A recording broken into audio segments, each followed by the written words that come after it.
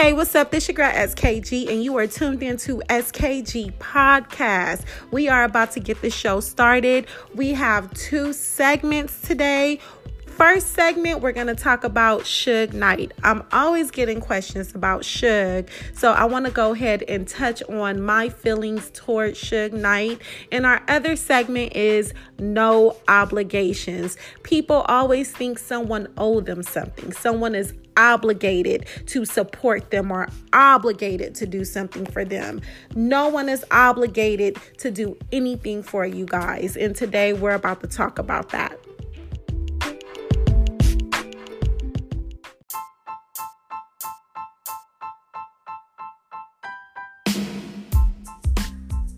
People always ask me, SK, are you cool with Suge? Have you talked to Suge? Let me set the record straight for Suge Knight and I, okay? I haven't spoke to Suge in probably a year before he went to jail. Now, I did think about writing him, and I think I am going to write him, but me and Reggie Wright, we're cool. But people always ask me, how do I feel about Suge?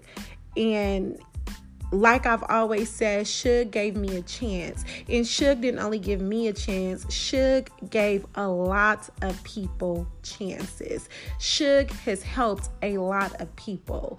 And sometimes the media can paint this image of you, and then you have people that just run with it. It's the thing to do. It's the end thing. Everyone jumps on that hate train. And I've never been the type to jump on no type of hate train. And for me, I've had people that try to blackball me. I think I've had people that try to blackball me on a number of occasions. But, that whole death row, gray, black umbrella stigma, I've had that. And, I just kept working. And I remember a lot of stuff that Suge taught me, told me. I was able to see the moves that he made and the way that he treated people. I didn't see Suge treat anybody fucked up. And I'm just speaking on my personal experience and what I've seen through my eyes dealing with this particular person. Now, everybody else have their own stories in regards to what they've seen. But I didn't see that. I seen a side of Suge that always tried to help everybody that was in his circle. And, he's helped me when I was signed to the label a lot of times. Now, did we have disagreements? Of course. Did we bump heads? Of course we did. But he always reiterated that he was there to help me. And that's what I seen. And you got to think, I was very young. I came into the industry at a really young age. So I was already fans of Snoop like everyone else. I was already fans of Dre and Rage and Daz and Corrupt. This was, back then it was like, these are my idols. So I wanted to go into the label and prove my worth and prove, okay, yeah, I am valuable to be a part of the label. And so I'm grateful for that opportunity. And, it taught me a lot. And sometimes you need people like Suge to keep the snakes away. And I see that now in the industry. It's a lot of snakes. It's a lot of people that cheer for you in public, but really hate on you in private. It's a lot of people that recycle teams because they don't know who's loyal, And one thing that I appreciated and that I loved about being from a certain era, loyalty was off top. Certain things you just did not let happen. Certain things you did not let people say. And understand this, I was not only a Death Row Records fan and signed to the label, I was still a Bad Boy Records fan. So I was still a fan of Biggie and Lil' Kim and Diddy. I loved Biggie. So for me, I was just a fan of hip hop in general. I was a fan of rappers. I was a fan of the movement, And I'm just happy that I was able to be blessed to meet people and be around people that taught me so much. You know, they say the game is to be sold, not told. And I was able to learn so much. I have so much knowledge. You know, I just know when people are bullshitting me or playing games. I know how to read people. I know how to stick and move.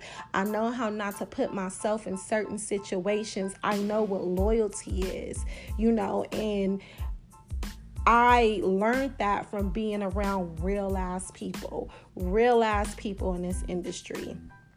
And I will forever keep that with me. So in closing, I just want to say, I'm grateful for my opportunity. I'm grateful to know Suge Knight, to work with Suge, to be a part of the Death Row legacy.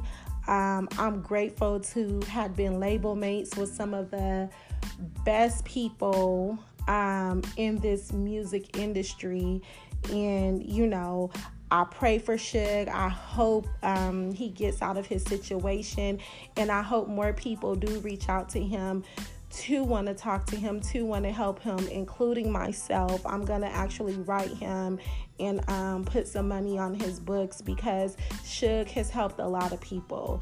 And I just kind of feel like it's time for people to get off that hate train and really speak the real and really start looking out for a man who really helped birth West Coast rap.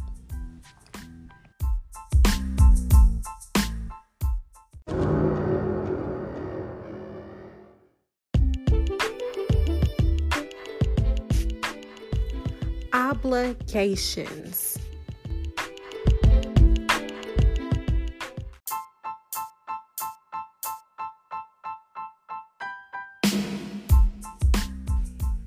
You have to figure out what's important to you.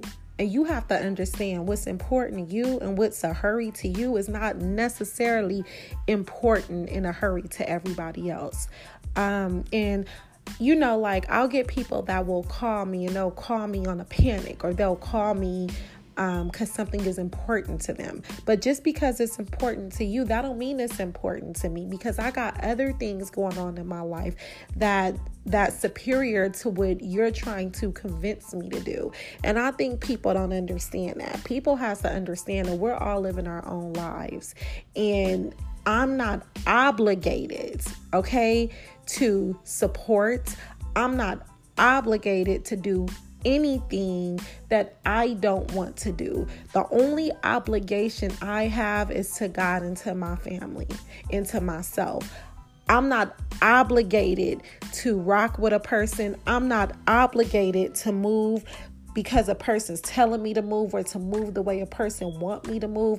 I'm not obligated to none of that. And I feel like people get life confused. You have people that's really out here going through real things.